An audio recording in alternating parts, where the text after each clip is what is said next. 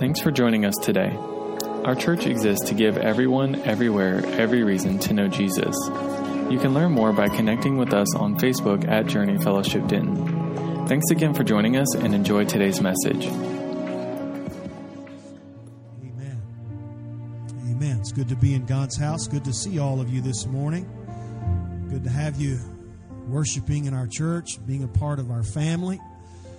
One of the most notable things that I was told here recently is people came to our church and they said, well, why did you come? And they said, well, we just felt at home. Let me tell you something. That is a great feeling. So I just say to all of you, if it's your first time or if you've been here for attending for a year or 2 years or 10 years, welcome home this morning. You're here to worship God with the family of God. And I just pray the Lord that just continue to just let that be the moniker of our church. When people walk in, they just feel at home. They feel like that they're in God's presence. Amen. Praise the Lord. Before I move into the word of the Lord this morning, I want to just recognize a few things. One is that small groups begin this next week, and I am excited about those groups because in those groups, your connections develop into relationships, and you get to meet people that strengthen you. And this semester, we have an incredible lineup of small groups that are going to really, I believe, impact our church in a great way. We have the continual group led by Lulu and Troy over here. You guys raise your hands, wave a little bit over here. This is Lulu and Troy. They lead our game night group. They meet every other Saturday, I believe. It's like that. First and third Saturday of the month, and they come up here, and Troy and Lulu do a great job. They got a great group. How many of y'all have come, or you do come, that's kind of a part of your group? That's who you are. Raise your hand. We've got several. Yeah, there's some all over here. How many of you that have your hands raised, you win all the games? Put your hand down, Don. Yep. Now we know who's cheating in the church. We're going to pray for an altar call for those folks that raise it. That game night group is a wonderful group. You don't have to be a senior adult to be a part of it. You just have to like to enjoy people and enjoy games and having a good time and laughing. So those of you who attend that group, I encourage you to keep going. We have other groups that are represented here. I know we've got a new group that's going to be represented in our church, and it is our Re-Engage group. And Joe and Misty right here, they're leading. Raise your hand, guys. They're leading this group. This is a group that is designed specifically for the topic of marriage. And these two have gone through this course. They've led it before, so they're pros, they're veterans in this. And let me tell you something. If you need to re-engage your marriage and your relationship with your spouse, this group is where you need to be. Because the most important connection you can make is not in your small group. The most important connection you can make is with your spouse. Can someone say amen? If that connection is missing, it doesn't matter how many small groups you attend, you're still missing something in life. And so if that is something that would interest you, or you think, hey, we need to do this, this would be a blessing to us. See these guys. I think their group is just about full, isn't it? I think it's full, or Joe's shaking his head, more than full. But if you're just saying, hey, we've got to have something like this in our life, you can visit with them after church, and they can point you in the right direction, because it's going to be a great group. I believe y'all are meeting on some Friday nights. Is that correct? They're going to meeting on Fridays. You can get the information on the table. We have other groups. We have our Young Families group right here in the middle. This is Nathan and Danielle. They're leading this Young Families group. And this Young Families group is a very busy group because it includes a lot of little creatures that usually run around in those young families. It's the most exciting group because there is never a dull moment in this group. When you're chasing little ones, they help out and they kind of combine together and do child care and take care of that. So there's at least a moment to where they can just engage and talk to one another instead of talking to their kids. But Nathan and Danielle, they're hosting this group. It's a fantastic group. So if you're in that age group, you got young families, you're kind of in that category, please make that to be a point. We have our young adult group. I don't see Daisy and Akeem who are here. They usually sit here on the front row. They're leading that group. Also, Sydney and Johnny, I think y'all are a part of that group, this young adult group.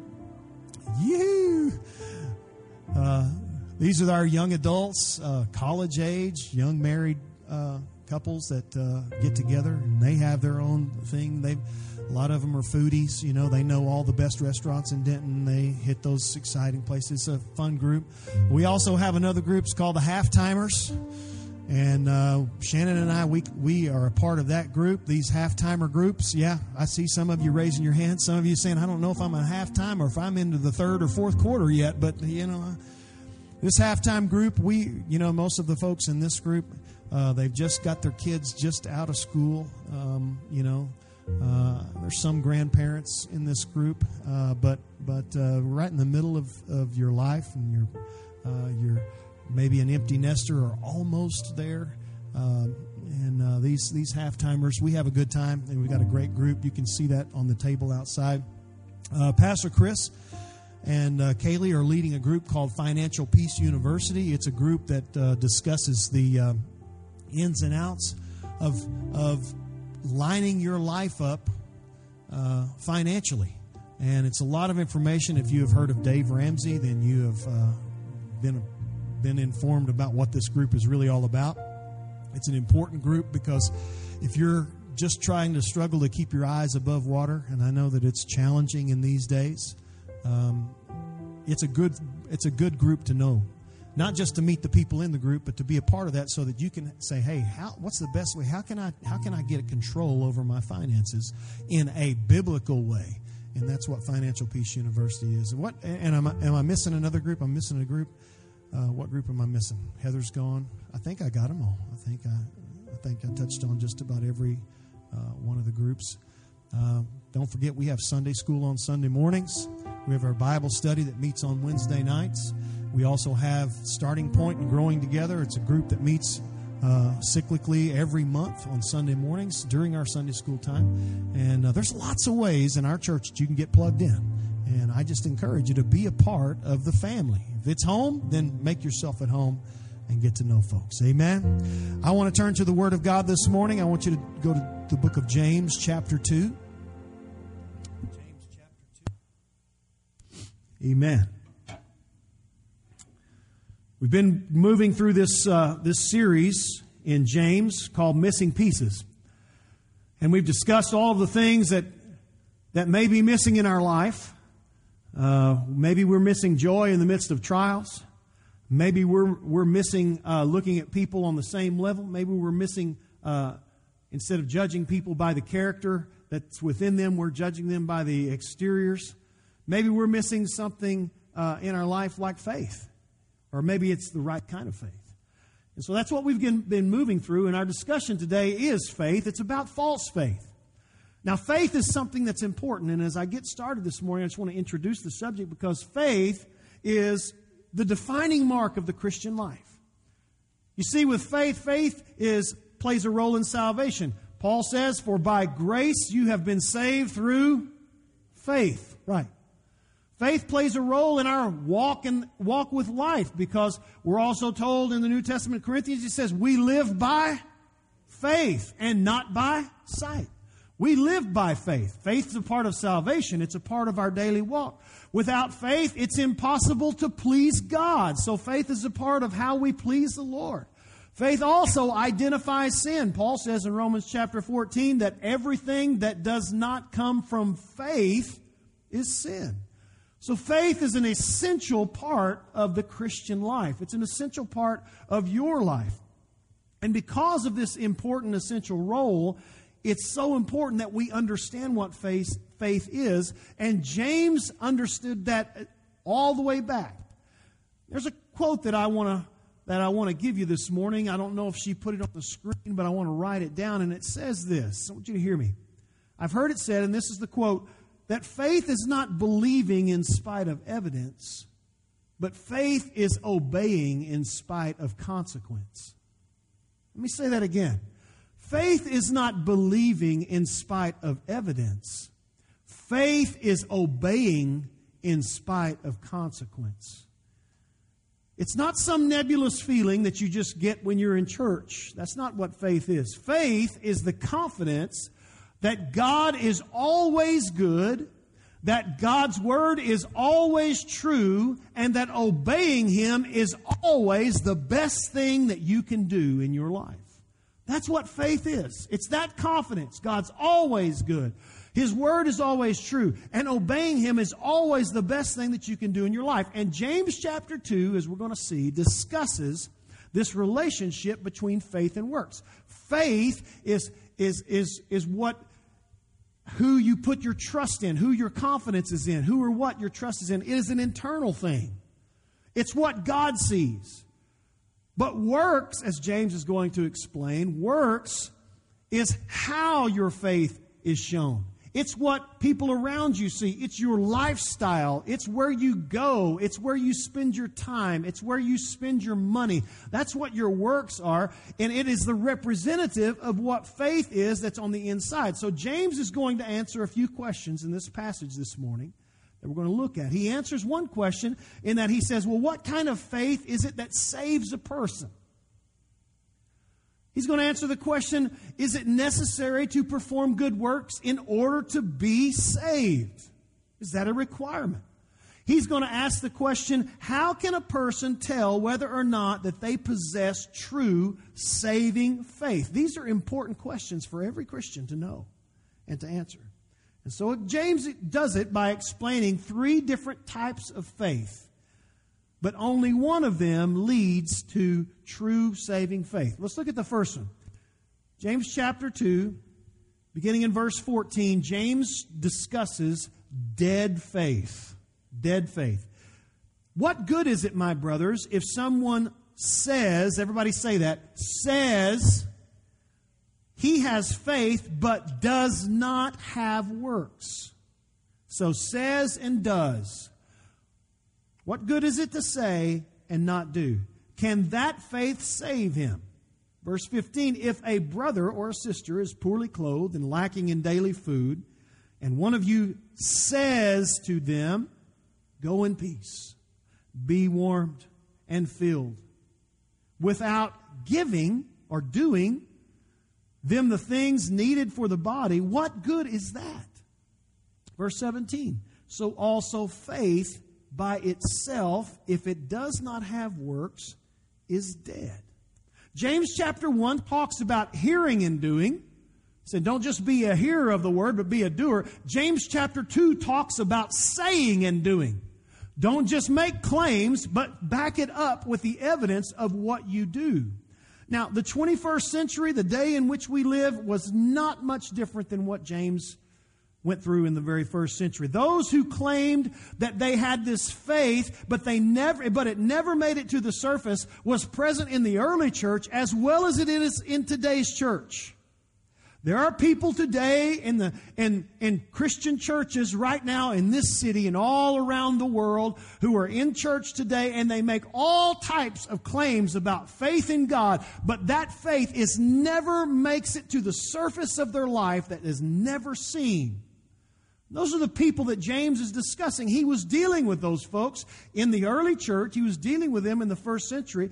And even Jesus warned about them, because Jesus says this, not everyone who says to me, Lord, Lord, will enter the kingdom of heaven. What does he say? He says, but the one who does the will of my Father who is in heaven. So it's not the saying, it's the doing, Jesus said. And there's a very important precedent that we must recognize, that dead faith does all of the talking, but it doesn't do any of the doing. And James points this out. He points this out when he says that people with dead faith always seem to substitute words for works. Words become the key rather than the actions. Now, you and I know a lot of people who know the right Christian vocabulary, don't they? They know how to stand up and testify. They know how to pray a prayer. They know some of the lyrics to some of the songs. They can quote a few good verses. They might even attend church occasionally. But all of those claims, all of those things never measure out in their daily walk in their life. Why is that? Well, it's because their words, they think that their words are just as good as their works.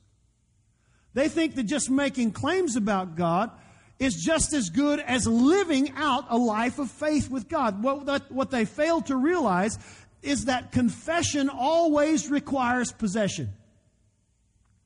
You confess faith, you must possess faith, and in possessing faith, it affects your life. You see, it's possible for you as a believer to be a fan and not a follower. There's going to be a lot of people cheering for the Cowboys today, aren't there? Amen. I'm actually going to be cheering for the Cowboys today. There's a lot of fans that's going to fill the stands. There's going to be a lot of armchair quarterbacks on the couch this afternoon, and they're going to be rooting on the Cowboys. But that does not make you a player on the team. Just because you're a fan and you wear the jersey or you put the hat on or you go to the game does not put you on the field. It does not make you a part of the team. And what it is to that person that's sitting in the stands or the person that's just watching it on TV, it's nothing but entertainment. It's sports entertainment. Put that whole illustration into the Christian life. There's a lot of people who talk the talk, but they're not in the game. They can talk about church, and they can talk about this Bible, and they can talk about what is going on as far as Christian things in the world. But they're not in the game. Their faith has not engaged God to the way that it impacts their life, and all that is Christian entertainment to them. James addresses this. He says this is not what true faith is. This is dead faith. Verse 14, James says, if a person claims to have faith, but it never makes it to the surface of their life, does that person have saving faith? That's what he's asking in verse 14. If you never see it bubble to the surface, does that person really have saving faith? He gives the answer by beginning with an illustration in verse 15. He says, okay, so there's this poor guy, and he walks into the church one day. He doesn't have clothes that are adequate. He's cold. He doesn't have food. He's hungry. And he walks into the church, and he's greeted by a churchgoer, somebody that's already in the church. And the churchgoer speaks to him and speaks to his issues. And he says, oh, my brother, we're so glad you're here. Journey Fellowship Church. We're so glad you're here. You know what? May the Lord bless you. I hope that you stay warm, and I hope that you get well fed. We'll see you next week. And in doing so, what James says is he says, what did all of the talk do to change that person who was in need? Answer, nothing. The talk didn't do anything. Speaking about it didn't do anything because the poor man was still cold when he left and he was still hungry when he left. And James asks the question, can this type of faith save? It's the difference between a lifestyle and lip service. It's between talking a big game and living the big game. He's contrasting faith and works. Now, some people look at this illustration and they focus upon the wrong thing. A lot of people will focus only upon the poor man, and they will conclude this, that caring for the indigent, the homeless, the needy, that is the only true formula for genuine faith. That if you're really saved, those are the people, the only people, that's the people you're going to have to be a part of homeless ministry, or you're going to have to be a part of the food bank. And if you're going to do that, then you really have true saving faith. Now, it's true that we have to care for the indigent. That's a command that the Lord gives us. But it's not the focus of James' attention here. You see, the focus is not upon the poor man that James is focusing on in 15 and 16. James is focusing upon the one that's doing the talking. That's his focus. His focus is on the churchgoer. His focus is upon the self-proclaimed Christian, the one who claims to have faith. I've got faith. But all he does is talk. That's where the focus is. You see, the words alone didn't change the poor man's condition. And words alone didn't change the churchgoer's condition either. The poor man shows up cold and hungry, and he leaves the church cold and hungry. The churchgoer shows up with dead faith and he leaves the church with dead faith. Why? Because James says words alone don't change anything. Claims alone don't change anything. Faith statements don't change anything. You can quote the Apostles' Creed or the Nicene Creed, but that doesn't change what is going on inside of your heart. Words are meaningless without meaningful action. It is lip service, James says. Lip service versus lifestyle. There is a change. Dead faith has no follow-up when it comes to just a proclamation of faith. And James explains this. He says, look, Christianity is both faith and works in that order. It's both faith and works in that order. Now, I know some of us, you listen to that and you say, you know what? Well, I thought it was just faith only. Well, James says, look, there is a whole equation here that you can't miss. It's faith and works in that order. He's not pushing back against Paul. Paul is addressing the other side of the coin. When Paul says it's by grace, you've been saved through faith, and that alone, so that no one can boast. But faith and works in that order is how a person comes to know God. You see, let me summarize it like this. God works, first of all, for you, second of all, in you, and third of all, through you. So He works for you in that Jesus came and He lived a sinless life, and then He gave Himself on the cross as a substitution for your sin and for your wickedness, and He took your penalty, and He rose again from the grave, and He brought new life, and that is what Jesus has done for us. God gave Jesus for us so that we could have redemption and find salvation in Him. And in us, the Holy Spirit then comes in at that moment of faith, and He transforms you. He gives you a new life. You become a new creation. You have new desires. You have a new nature. You have a new heart. You have a new mind. And you may not live perfectly, but you're a work in process because the Holy Spirit is developing in you. He is working in you to become more like Christ every day. That's what God does in you. And then God does through you. You begin to exhibit the fruit of the Spirit: love, joy, peace, patience, kindness, gentleness, meekness, self-control. All of those things. And you begin to reflect the image of Christ everywhere you go. You become a mirror image of Jesus. And so God is working for you. He's working in you. He's working through you. So if someone says, well, hey, God worked for me, but I don't think He's ever worked in me or through me, then my question is you, James would say, then you haven't really met God. You haven't met God. Just because you know what Jesus has done does not make you a possessor of saving faith. Just because you believe that Jesus lived long ago and He was a historical person and He did die on the cross does not give you possession of that saving faith. You see, a declaration of faith that does not result in a changed life and holy living, James says, is dead faith. It's dead. It can't do anything. It doesn't save. It doesn't help. It doesn't do much of anything. Calvin wrote this. He said, it is faith alone that justifies, but faith that justifies can never be alone. James is telling us this. If you truly meet Jesus, it's going to change your life. The inside and the outside. Can someone say amen? If you say you have met Jesus and you have given your heart to Jesus, my friend, your life is going to change. If your life does not change, my question to you is, did you really meet Jesus?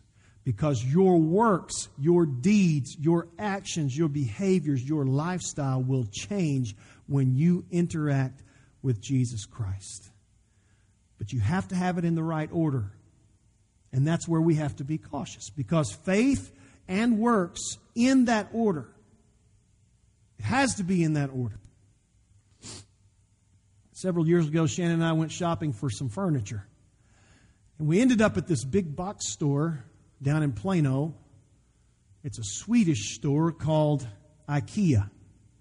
Anybody ever been to IKEA? Can I just tell you this?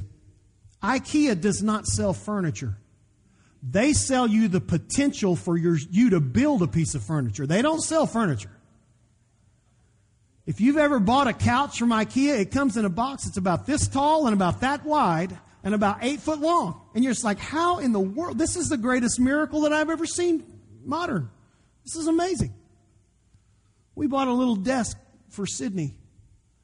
And so I bring it in, and it's these heavy, huge boxes, flat little things. And it's supposed to come into this wall thing. I was like, oh, great. It's easy to drive it home, but it's not easy to put together. So I opened that thing up in her room, and when I saw the instruction manual that looked like a commentary that I read, I thought, my God, what have I done? Why didn't we just go to NTB or NFB? What is it? NFM, Nebraska, whatever. So I look at this thing and I'm thinking, screws? Okay. A couple dowel holes? Well, I'm going to go get my screwdriver and my screw gun and a hammer, and we're going to have this dude put together. What I didn't read was IKEA not only provides the possibility of building furniture, they give you the tool to do it. And it's this funky little thing that's got like 8 different uses. Well, as I go back upstairs with a hammer and a screw gun, Shannon catches me. And she's like, what are you doing? I said, well, I'm fixing to go put this thing together. She said, are you sure you need the screw gun and the hammer? Who reads directions? I mean, it's furniture, right? I got a picture I can go by. What I started doing, building this thing, took about 30 minutes. I got 30 minutes deep into this, Joe. I was at least a half an hour deep into it. And I got some things put together, and then I realized, that's right. I had built this thing out of order because IKEA says, look, if you don't do it in the right order, you're not going to build furniture. You're going to build something, but it won't look like the picture on the box. It's not going to be furniture. You see, the faith and works has to be in the right order. If you don't do it in the right order, it will not result in saving faith. Faith always starts first, and then the works flow out of that faith, and it must be both, but in that order. You can't have them out of order, and you can't remove one from the other. Faith and works work together. They are a part of one another. They are the same. Faith is trusting what God has done for you, and your works are the evidence that of your faith in you and through you. So what's coming out of you isn't an indicator of what is inside of you. Now let's just pause and think about that. Whatever is coming out of you is an indicator of what is inside of you. Well, what's coming out of you? Is it poor language? Is it anger? Is it rage? Is it frustration? Is it doubt? Is it condemnation that what is coming out of you is the indicator of what's going on inside of you. So faith then works in that order. Faith always precedes works, but works evidence faith. You have to have both, James says. Because if you don't have both, it's dead faith. It's dead on arrival. Your claims about knowing God don't matter because it's just intellectual. Now, the second thing that James talks about, and he brings us to our attention, is not just dead faith, but then he talks about demonic faith. Look at it. Verse 18. But someone will say, you have faith and I have works. Show me your faith apart from your works, and I will show you my faith by my works. You believe that God is one, you do well. Even the demons believe and shudder. Now, if James wanted to get the attention of his readers, he got their attention. Just like when I said demonic faith, I got your attention. You're just like, what? What kind of faith is that? Demonic faith. That comes as a shock to people that demons have faith. But let me tell you something. What they do believe, they believe. We know that demons believe in God. There's no atheists and agnostics in hell. They believe in God. They know He exists. They know because they are created and they are in that spiritual realm. They understand that. They believe there is a God. They also believe that Jesus is the Son of God.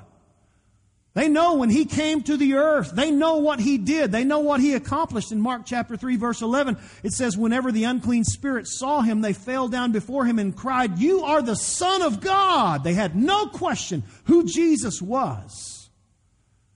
Demons also believe in hell. You don't have to convince a demon that there is a real thing called hell. They believe it because whenever they were presented to Jesus, they begged Him, as Luke chapter 8 verse 31 says, they begged Jesus, don't let us depart into the abyss. Don't send us into the darkness. Demons understand that. They believe that. They understand it. They know it. Here's the tragedy about demonic faith. It's more sinister than dead faith. Dead faith just talks the talk because they've got it in their mind. But demonic faith is more sinister because dead faith is intellectual. Demonic faith is both intellectual and emotional. Look at the last verse. It says in verse 19, it says, the demons believe and they what? They shudder or tremble. What's funny is that Greek word is the word phreso. Phreso. It means to chill, to have chills. The demons believe in God. They know Jesus is the Son of God. They understand that there is a hell. And because they know all these things, they believe, they tremble, they shudder. There is an emotional reaction that they have. There's like, oh my goodness, it's overwhelming. Let me tell you something. The demons understand that. There's an emotional impact. James is saying it's not a saving experience to claim to have faith by just getting a few goosebumps. That's what that means. They shudder, they tremble, they chill. You can know the truth preached to you, and you can even have an emotional encounter. Your heart can be stirred, and you can still be lost. What do you mean, Pastor? I mean, you can know the truth and have it preached to you. You can have an emotional release at an altar. And you can still not have saving faith. I think one of the dangers probably in the modern church is this, is that people have come to believe that this faith is genuine faith. When we come into the modern church now, one of the biggest things that's pushed in the modern church is there is almost like this fight between worship and word. Because let me tell you something, worship, Christian worship has become a huge enterprise, in case you haven't noticed. It is a big thing. And I don't discount worship. I thank God for every musician and every singer that we have. They lead us into the Lord's presence. But music is the language of the soul. It is emotional. You are moved by music, whether you're a classical person that likes, you're moved by Beethoven or Bach or whoever, or whether you're a blues guy or whether you're a rock guy or whatever you are, you can be moved by music. It will set an emotional tone in your life, right? It does. It moves you. And you feel this emotion. Well, it's no different when it comes to music that has Christian lyrics. Music will move you. It will have an emotional impact upon your life. And what has happened, I believe, in the modern church is we have allowed faith to become just an emotional response to a great feeling. Come on, are you hearing me? It's a great concern of mine. Just feeling something when you come to church does not save you. I hope you feel something. I hope that you feel the presence of God moving upon you. I hope it's more than just a neat tune and a great atmosphere of worship. I hope it's the Holy Spirit that's drawing you to make a move from faith to works, to do something about your state of spiritual life. You see, this demonic faith it's very sinister because it involves more. It's intellectual and it's also emotional. James challenged in verse 18. He says, "Show me your faith apart from your works, and I will show you my faith by my works." Can I just ask a question? How could a person show his faith without his works? How can you show me your faith without your life? It's a good question. You know what the answer is? It's impossible. I can't see your faith. The only thing I have to go on is your life, your behavior, your example. That's all I have. Paul makes it clear in Ephesians chapter 2:10. He says, "For we are God's workmanship, created in Christ Jesus for good works, which God has prepared beforehand that we should walk in them." God has created us for good works. So being a Christian means both you receive new life and you reveal new life. It's not just an intellectual assent or an emotional response. It is a willful decision. You see, the problem with demonics and with the demons is they have an intellectual understanding. They have an emotional understanding of it, but they have no volitional, willful response. They know about God. They feel God. But they willingly and willfully refuse to submit to Him. Once again, I ask the question that James asked, can that person have saving faith? Because the same way that the demons do, people do. In other words, demons may believe, but they don't behave. Behavior does not reflect anything. There's some people who think that to know Jesus means that you feel Him. And if you feel Him, that you would love Him, but that's just not true. People saw and emotionally responded to Jesus who hung upon the cross, but that didn't mean that they submitted to Him. You see, salvation comes to those who receive Jesus as their Savior and their Lord. I've said this on numerous occasions. Salvation comes to those who receive Him as their Savior and their Lord. You see, there are those who would say, you know what, I want God to forgive me, but I don't want Him to tell me how to live. There are those who would say, Lord, I want you to clean up the mess in my life that I've made, but I want you to just leave me alone so that I can keep making the same mess. There are those who would say, Lord, I need an emotional release, but no strings attached. Just help me get out from underneath this regret. I'm sorry for the way things have turned out, but no strings attached. I tell you, those folks have not experienced saving faith. Because Jesus is not Savior or Lord, He is Savior and Lord. Being Savior is His work for you, but being Lord is His work in you and through you. And that's what it means to have saving faith. And James introduces these two kinds of faith to us. He says, look, there is this dead faith that's all talk. It's all in the head, but it doesn't have any actions behind it because there's no faith in there that's alive. Then there's demonic faith. It says, you know what? It's up here, and it's even an emotional thing. You get relief. You feel it. You know it's there, but it doesn't save you because there is no willful submission to follow through with that commitment, for that understanding. And then he finally ends up with this last one. This last one is called dynamic faith. And it is the only faith that truly saves.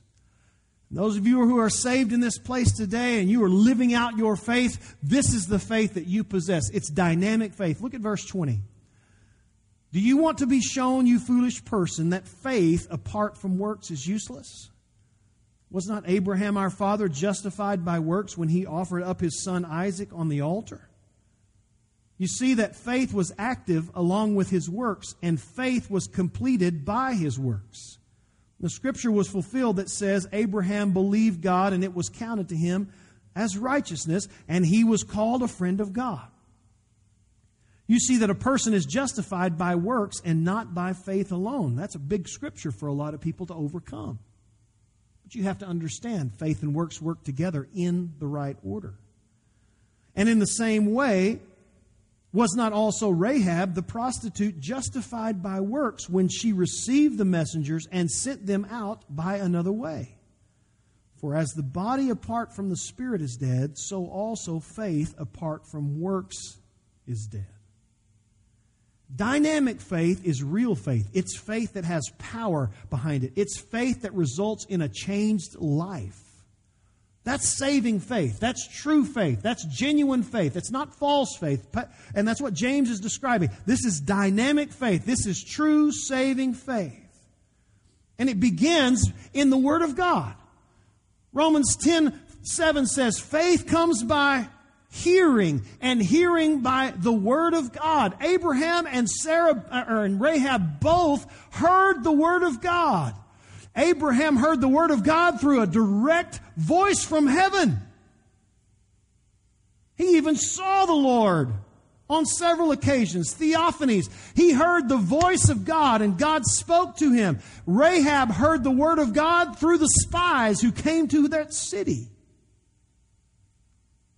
They both heard the Word of God, and they acted upon it. Dynamic faith is based on God's Word, but involves the whole person. Dead faith involves the intellect. Demonic faith involves the intellect and emotions. But dynamic faith involves the will, our volition, our decision making. It changes who we are. You may understand the truth with your mind, and you may desire the truth with your heart, but until your will acts upon that truth, it's hard to know that you possess saving faith.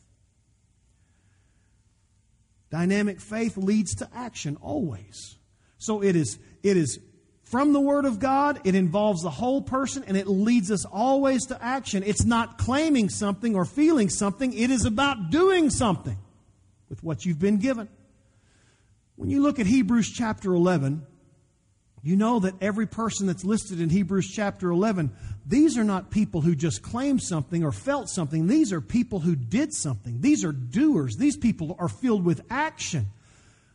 God spoke, they obeyed. They did, whether it was Abraham or Sarah or Moses or Joshua, it was all of them. They all received a word from God. Faith isn't believing in spite of evidence. Once again, it is obeying in spite of the consequence. That's what it means to serve God. That's dynamic faith. You act your faith out. You reflect your faith. And James illustrates that through the life of Abraham and Rahab, two of the most divergent, different people that you could use. You got Abraham, this man who was considered a godly man, and you got Rahab, who was known as a harlot, a prostitute. You have Abraham, who was a Jew. You have Rahab, who was a Gentile. You have Abraham, who was considered a friend of God. You have Rahab, who was considered ethnically an enemy of God. And he uses both of these people because they both had something in common, and that was dynamic faith. If you look at Abraham, let me just take you through that story. Abraham in Genesis 15, we see what happens to him. God speaks to him. He speaks to him, and Abraham responds. This was his salvation experience. Genesis chapter 15, verse 5 says, and he brought him outside. The Lord brought Abraham outside, and he said, look toward the heaven and number the stars if you are able to number them. And then he said to him, so shall your offspring be. Look at verse 6. And he believed the Lord, and he counted it to him as righteousness. He believed. He put his faith in him. And it was counted to him, an accounting term that said basically Abraham was bankrupt and then all of a sudden his account was full. God balanced those accounts. It was counted to him as righteousness. He believed, he was justified, and his account was balanced before God. How is it possible to tell that this transaction took place? Well, if you fast forward to Genesis chapter 22, the illustration that James uses, here's God who speaks to him again, and he says, hey, if you are truly have faith in me, I need you to go up to the mountain of Moriah, and I want you to sacrifice Isaac. And what does Abraham do? He loads his donkey, he gets his servants together, he gathers some wood, and he marches up the mountain of Moriah to go and sacrifice his son. What do you see? You see his faith of chapter 15 has now been engaged because it followed his works. What was true in chapter 15 was that he believed, and it was proved true in chapter 22 because he followed through with his works. And that's what James says. This is what dynamic faith is. Abraham wasn't saved because he obeyed God's command to go sacrifice Isaac. His obedience proved that he was already saved. You catch that? Your obedience, your lifestyle proves the faith that you claim to have. Rahab was the same way. The spies go in Joshua chapter 2. Joshua sends spies into the land. They come across this lady named Rahab, who the New Testament calls her a prostitute. That word in the Hebrew is a little bit broader. It could mean innkeeper, which means that she's probably going to come across strangers who come into the town.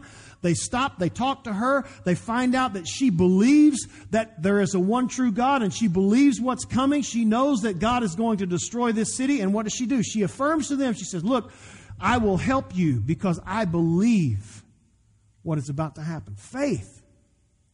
And what happens? They come in. The city is destroyed except for Rahab and her family. She's like one of the first soul winners in the Old Testament because she told her family, and they were saved because of her faith.